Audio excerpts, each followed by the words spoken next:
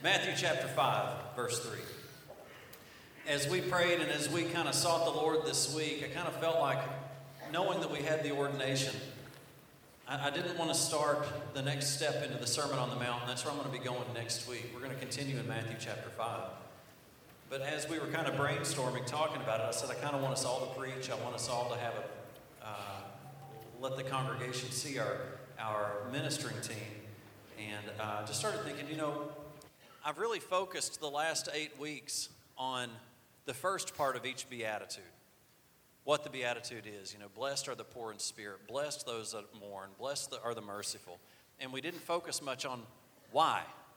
We didn't focus much on blessed are the... We focused on the first part, for they, or for what the answer is. So today is kind of what's the point? My biggest desire today is to equip you to start walking. It's not enough to go in and learn. It's like taking the instruction manual but never applying it. Now, I will tell you, this week we had a problem with our dishwasher. Have y'all ever had stuff on your dishwasher that you just don't know what it was for? And you just kind of flip them around, and I'm like, well, that looks kind of neat, but what does it do? We've had this thing for 2 years, and we don't know what it does. Well, okay, I'm going to go get the instruction manual.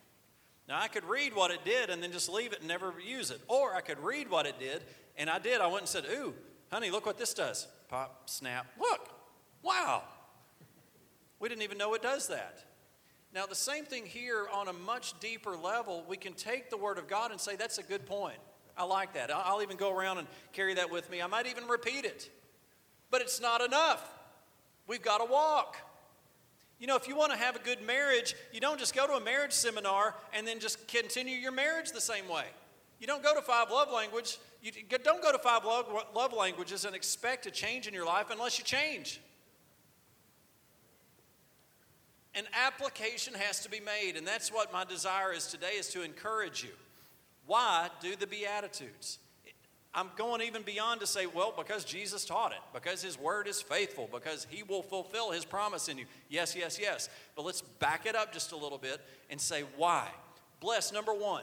Blessed are the poor in spirit. Not, Caleb. Blessed are the poor in spirit, for theirs... We'll just stay there. That looks kind of cool. I got ahead of myself. What's the point? Blessed are the poor in spirit. Can we just say it together? 1, 2, 3. Blessed are the poor in spirit, for theirs is the kingdom of heaven. Amen. I feel power. I feel power. When we not only recognize our great need, don't forget what poor in spirit means, our great need of God, how low we really are and how much we really need God, when we recognize that, not only recognize it, but we truly start to walk it out. Walk it out in our life. How? Depending completely upon God. Do you know what happens? You begin to walk your life here on earth as it is in heaven. Blessed are the poor in spirit. Blessed are those when they recognize your great need. Not only recognize it, but walk in your great need. Then you begin to walk on earth as it is in heaven. Literally, the kingdom of God begins to crash in on earth on you. Do you hear me? My focus is not poor in spirit. My focus is the result. When we walk out poor in spirit, the kingdom of heaven begins to crash into your life. Matthew 6:33 says, seek first the kingdom of God. I'm just going to stay. Go back. Matthew 6:33 says, seek first the kingdom of God and His righteousness, and all these things will be added unto you. What does that mean? If you start to walk out God's word, then the kingdom of heaven begins to crash into your life, and every need you could ever have is met. Can you see it? Say yes if you can see it. Yes. Okay. Maybe that'll help me. I sit here and people always encourage me, Pastor, we're getting it, we're listening, we're just drinking it in. Maybe I just need to ask for a response, and then you'll give one. But then I start thinking, well, are they just saying it because I asked them to, or are they really getting it? Okay. I got issues. I got issues. I believe that when we live our life leaning on God's teaching and leading, that we are truly seeking His kingdom, and we begin to live a life, a kingdom life, as it is in heaven on earth. Amen. I believe that when we begin to seek God, learn His word, do, everybody say do. Do. Can we drop back up? Be attitudes. We got to be. We got to be. We got to do. When we do His word, that's when the Lord's Prayer will begin to become fulfilled in our lives. That His kingdom will come and His will be done on earth, in your life now as it is in heaven. When we establish God in our lives, He comes in full.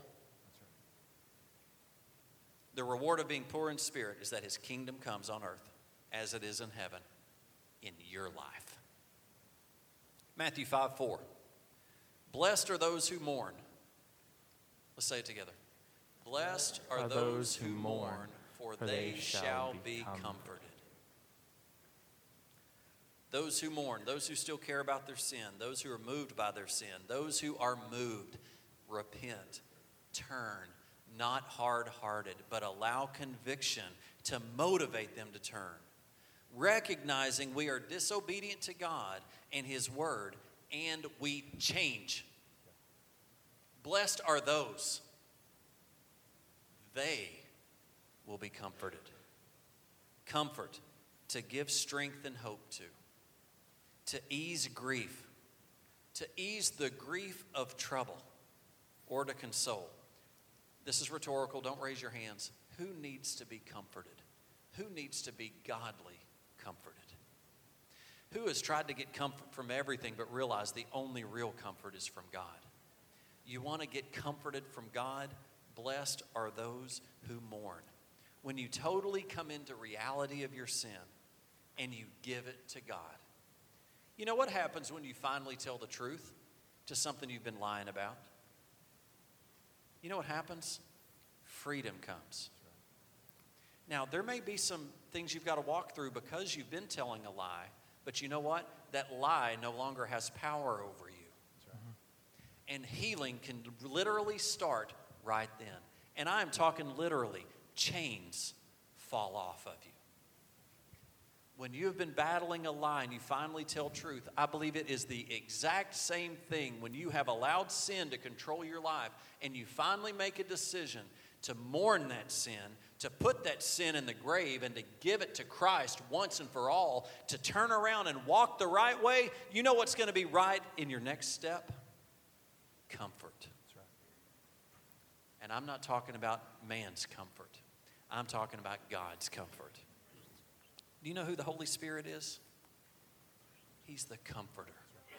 The moment we leave our sin, the Holy Spirit comes. And He brings comfort. It is the main topic of Jesus and John. Repent, for the kingdom of heaven is near. Blessed are those who mourn, for they will be comforted. Amen? Amen. Pastor Justin. Thank you. In Matthew 5:5, it says, "Blessed are the meek, for they will inherit the earth." Something that Pastor Paul referenced when we went through this the first time, and I want to touch base on it, that meekness does not equal weakness. And so if we separate meekness and weakness, well, what is meekness? Now imagine that the gift of God that's on you, the personality that He has put in you to empower you, to make you a strong individual, to make you a powerful person. Well, what do we do with an entire family full of very powerful, strong people? I've always viewed the gifting of God in us as like a stallion. You know, my dad worked with horses my entire life, so I've grown up with very powerful horses. The key with meekness is that you have a stallion that is able to run free in the appropriate pasture land. Do you want the stallion to be chained to the door, tied up in a cross tie its entire life? Of course not. What would be the purpose of having a stallion?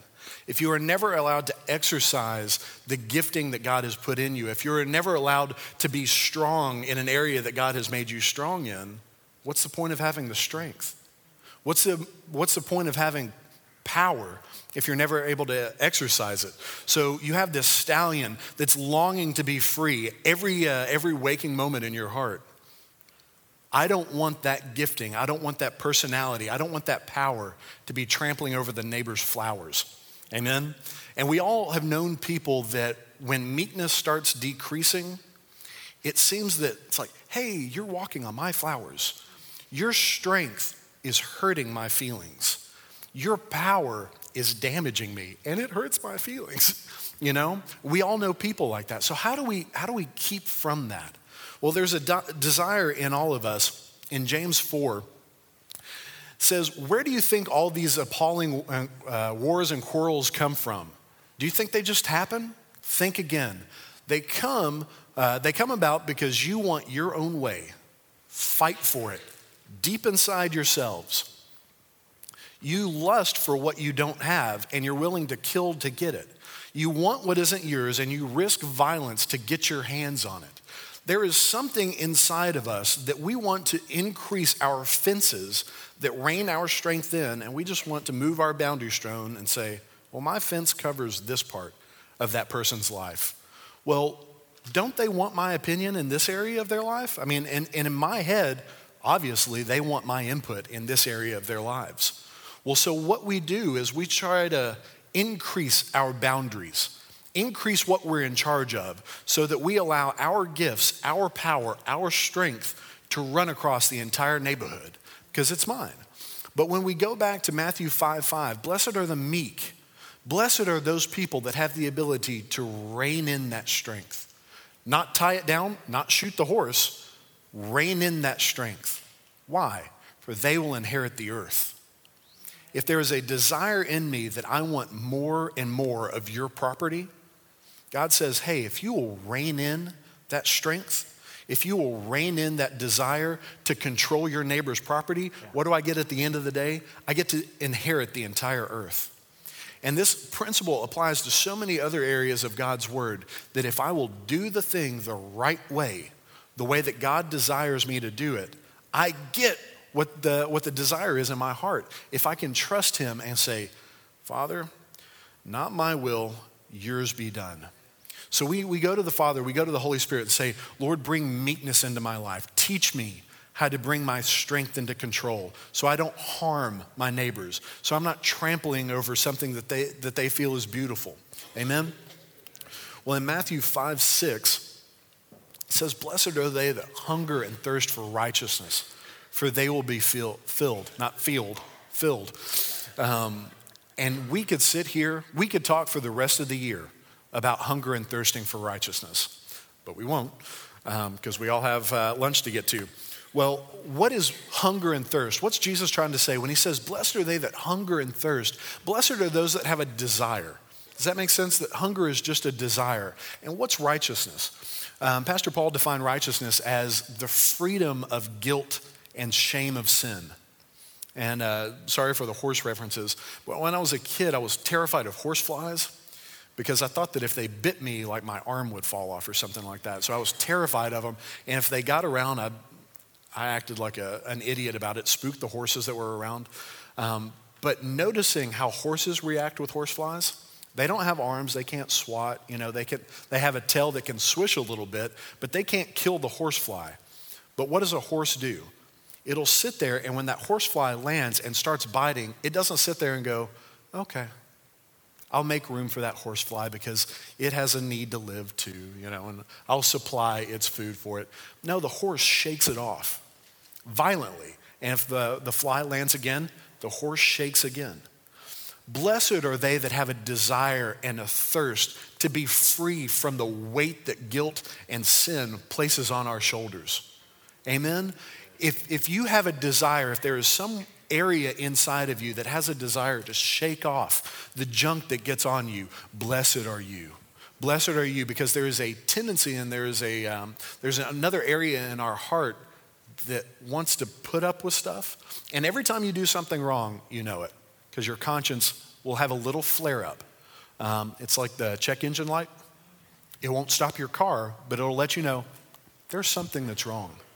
Blessed are you when you respond to that quickly, that you don't let that horsefly just sit on you and bite and bite and bite. Shake that stuff off. Shake that stuff off. And what's the reward of shaking that guilt, shaking that shame off of you, shaking the sin out of your life? The reward is that you'll be filled. It's just like we just got done reading. Seek first the kingdom and his righteousness, and all of these things will be added unto you. Not only do I get freedom from guilt and shame of sin, I get filled. Every area in my life that's lacking is filled. Psalm 107:9 says, for he, God, satisfies the thirsty and fills the hungry with good things. Not fills the hungry with bad things. Fills the hungry with good things. The prerequisite to filling is that you have to have a hunger, a desire for it. So that there is an area of our lives when we line up with the kingdom of God, when our conscience rises up and says, hey, there's something wrong. Your check engine light just came on. Desire to shake that stuff out of your life. And if you'll respond to that quickly, the result of the end of your life is that you'll be known for a person that is filled, not just with one little thing, filled with the fullness of God in us. Amen? Amen. Mr. Caleb. Thank you. Thank you. All right. Blessed are the merciful, for they will be shown mercy. Another translation says they will obtain mercy. I want to jump in right into scripture here. A crowd brought before Jesus a woman.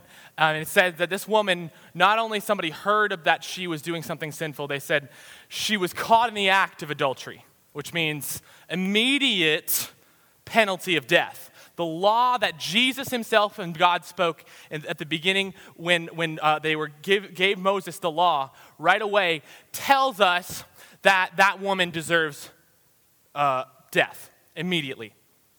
The law gave everyone there the right to kill, but Jesus gave the option at that moment of mercy. He said, let's wait. And he didn't force anybody to. He said, I'm going to give you the option of mercy right here. Now, I want you to ask this question. Why in the world would Jesus, the one who spoke the law into existence, in that moment offer mercy instead of the judgment that he himself put forth? To see this, we have to go back to the garden. And I want to see how we obtain mercy, we have to go back to the garden. Because in the garden, Adam and Eve walked with God, and there was complete mercy. Before they ate of the tree of the knowledge of good and evil, they had no understanding of what good and evil was. They had no ability to look at another person and say, I'm going to hold good and evil above your head and judge you for it. I can't hold good and evil above my head for it, because they did not know. The first sin happened, disobedience to God. But the second sin, what was that? Well, they called their nakedness something that God said was good. They called it evil. They held judgment above their heads. And they said, I no longer call myself whatever God calls me. I call myself evil. They looked at something God said was good and said, no, that's evil. The woman deserved death, but she was given life. The woman deserved condemnation, but she received mercy instead. We know that God's desire, because he said it in Matthew 7, verse 1, judge not lest you be judged, is shown in this scripture. He desires us to be merciful. But what we get from that is incredible.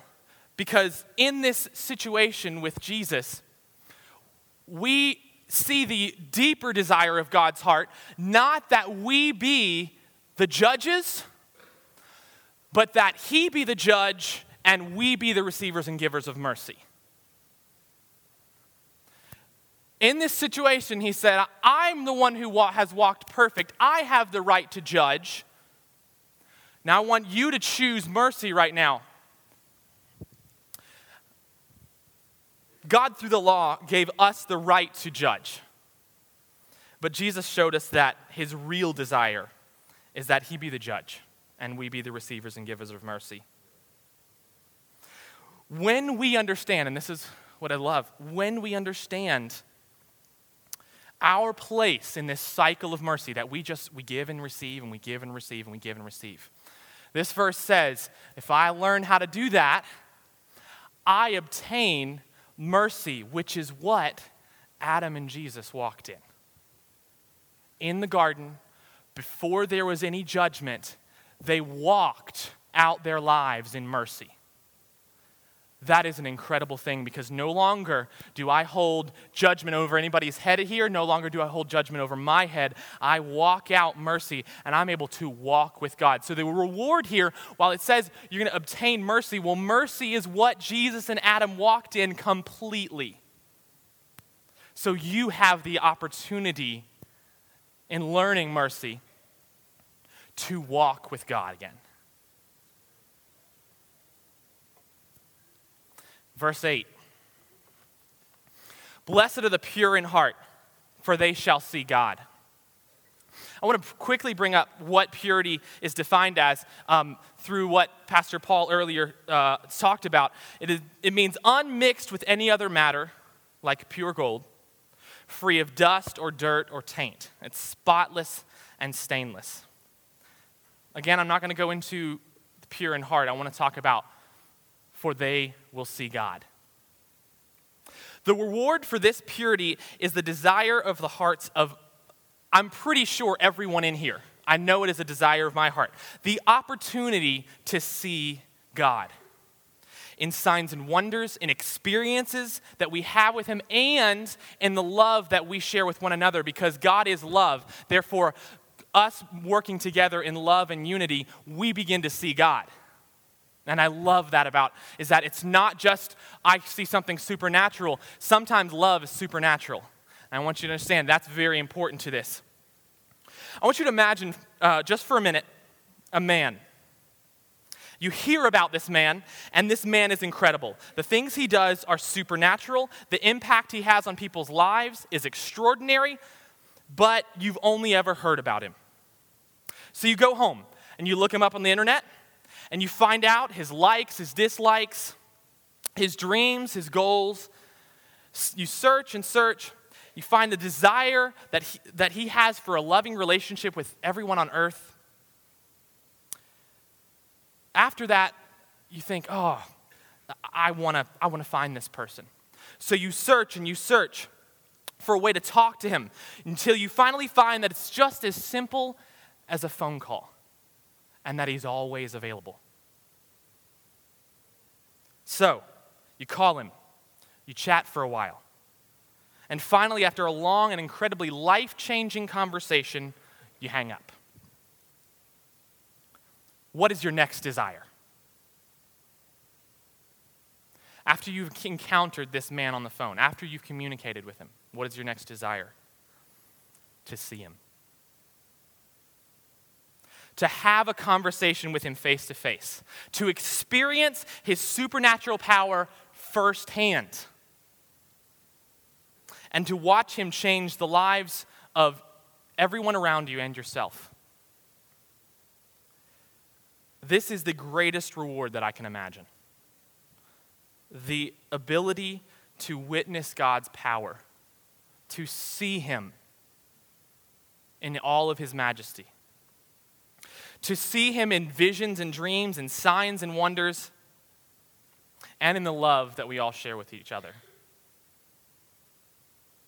I pray that we do become people who are pure at heart because I passionately desire to see God here, working and moving.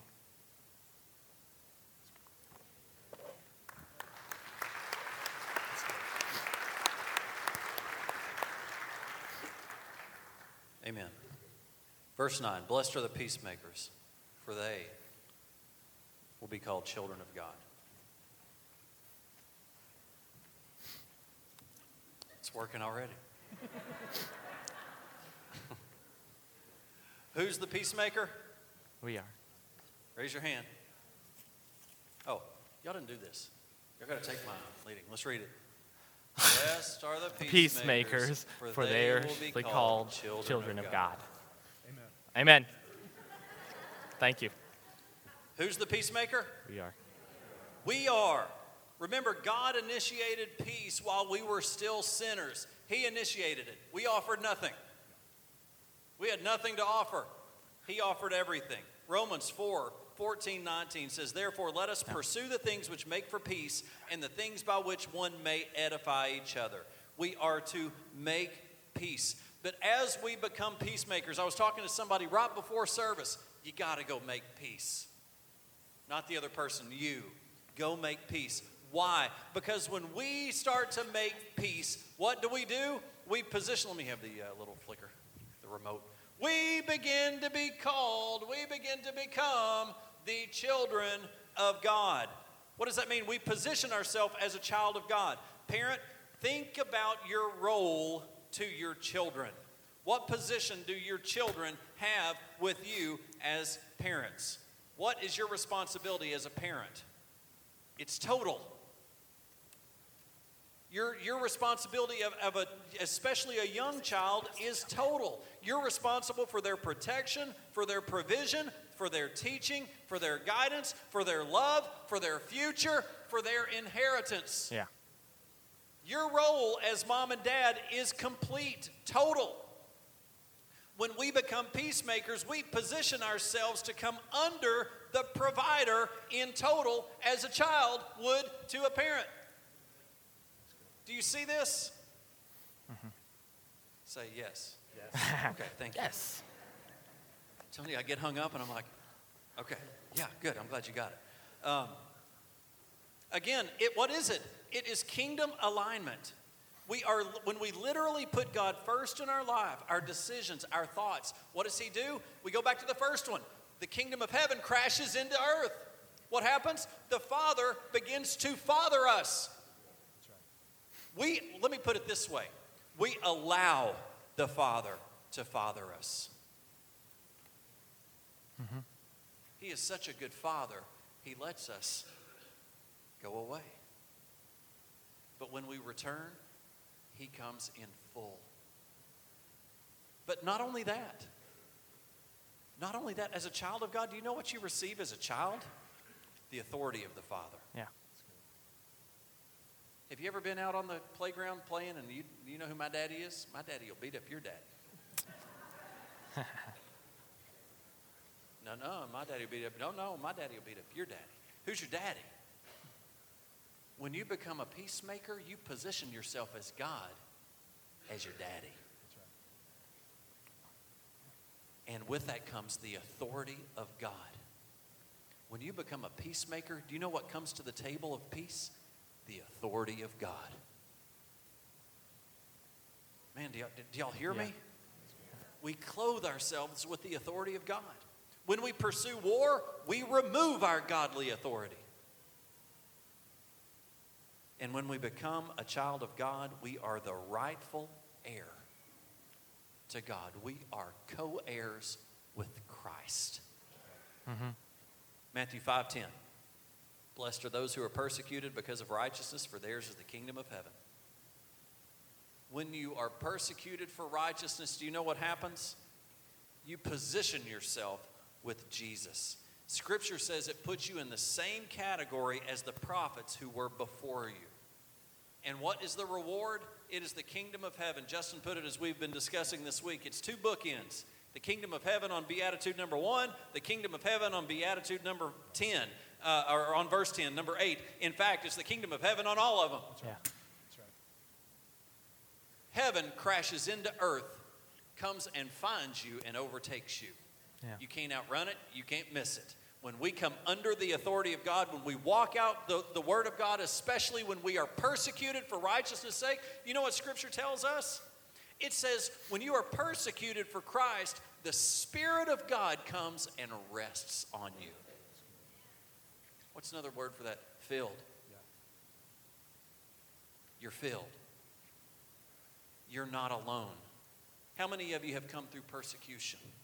let me tell you, when we are persecuted for righteousness' sake and we handle it with a rejoicing spirit, the Spirit of God comes and helps you and gets you through it and blesses you and protects you and provides for you and makes every step for you. Yes. He does not leave you to maybe wander a little bit.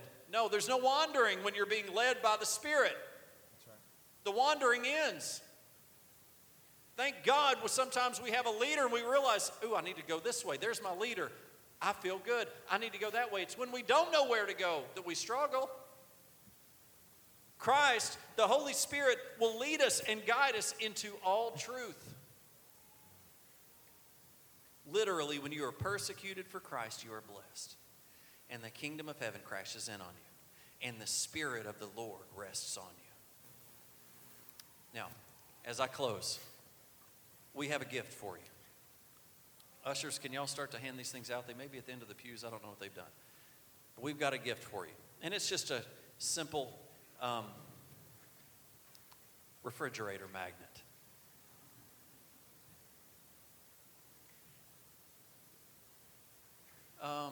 Can you put back up that first screen? Do we still have it?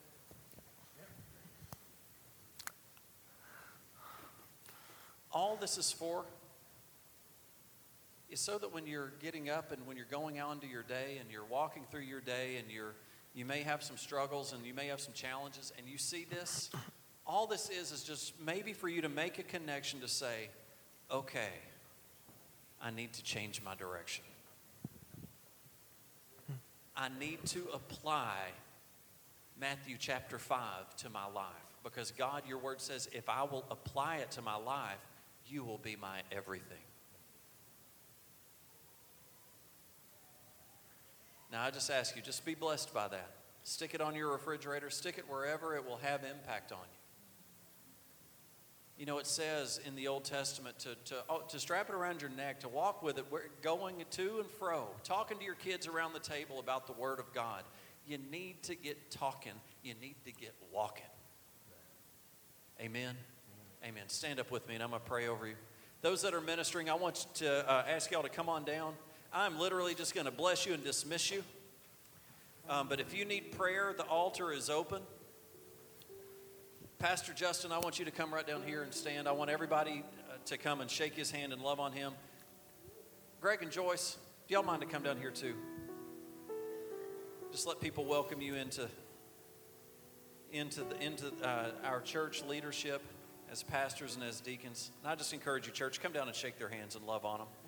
Recognize the heavy calling and the responsibility that they are agreeing to walk in.